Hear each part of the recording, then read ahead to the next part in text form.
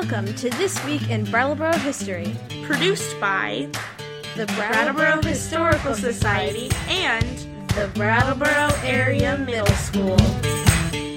The KKK in Brattleboro. In May 1982, the Imperial Wizard of the Ku Klux Klan led a recruitment rally on the Brattleboro Common. Imperial Wizard Bill Wilkinson was from Louisiana and arrived in Brattleboro with the KKK Grand Wizard of the Connecticut chapter on May 28th. Together they applied for a public meeting permit and were granted permission to hold a rally on Saturday, May 29th, 1982. About 20 people participated in the KKK rally.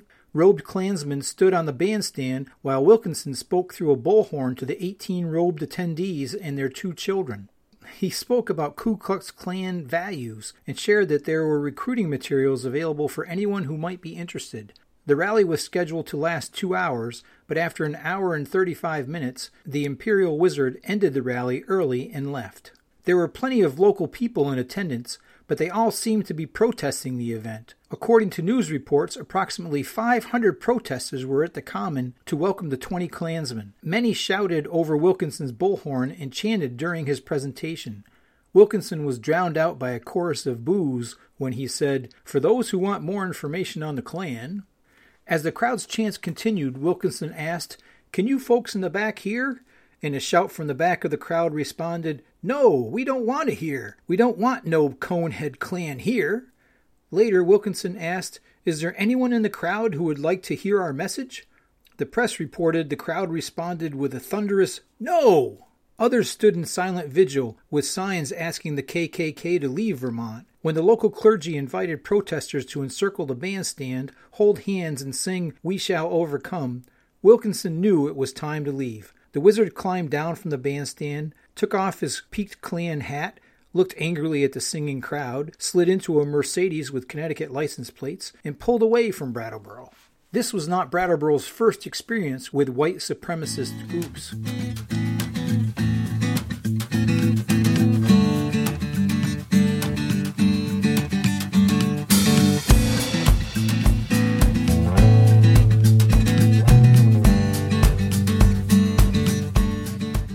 After the Civil War, the Klan emerged as a Southern white supremacist group.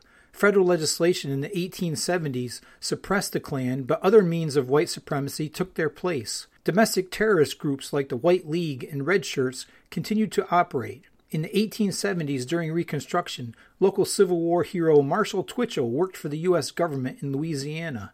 In May of 1876, he was championing African American rights when he was attacked by the White League.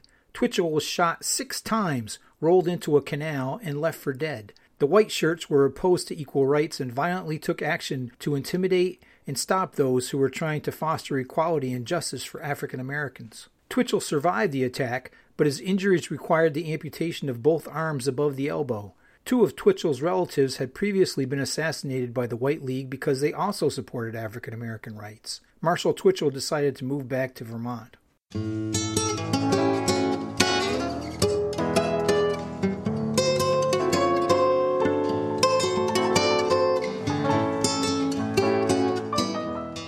In 1915, the film Birth of a Nation, an American silent film directed and co-produced by D.W. Griffith, was released. The screenplay is adapted from the novel and play The Klansman by Thomas Dixon Jr. The film was widely popular and brought the Klan back from obscurity. This time the Klan had a resurgence of influence across the United States. The Midwest and New England reported many instances of racially motivated, religion-based violence against immigrants and people of color perpetrated by the Klan.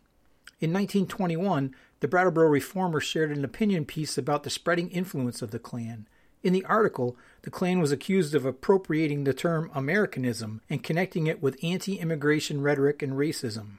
According to the editorial, the Klan was responsible for creating hostility between classes of people who should have been helping one another. The Klan's tactics of intimidation and division were eroding the public's faith in government and the common good. The day after the editorial was published, the Reformer reported that Ku Klux Klan members were working to form organizations in Greenfield and Northampton, Massachusetts.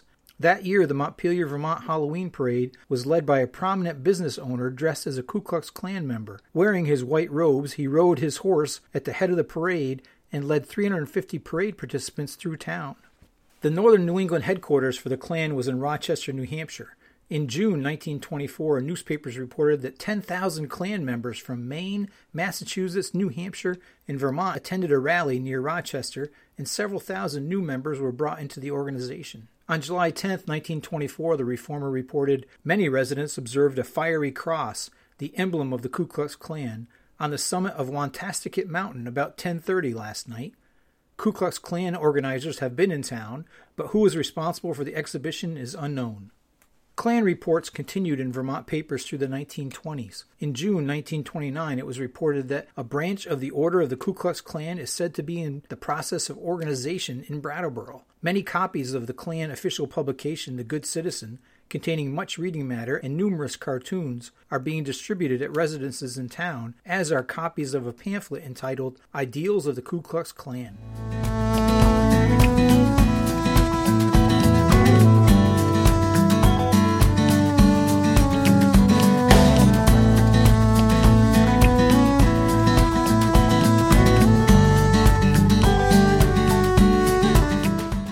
A few months ago, we were researching the 1931 arrival of the short-lived airport out on Putney Road. Here's a quote from the airport's promotional literature. Brattleboro boasts not only of being the first white man's settlement in Vermont, but of being, at the present time, notably, a white man's town, and it desires to extend to tourists a white man's welcome. Efforts to pit white working-class people against people of color, immigrants, and those who follow non-Christian religions have been part of the fabric of America since Jamestown. In 1886, in Washington, D.C., on the 24th anniversary of the Emancipation Proclamation, Frederick Douglass said the following: "The American people have this to learn, that when justice is denied, where poverty is enforced, where ignorance prevails, and where any one class is made to feel that society is an organized conspiracy to oppress, rob, and degrade them, neither person nor property is safe."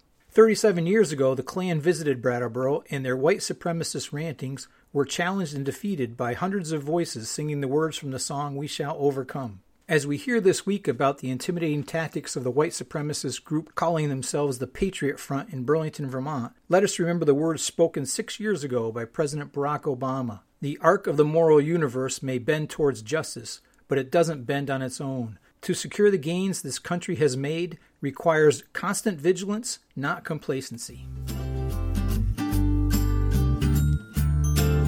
Please join us next week for another story from our community's past.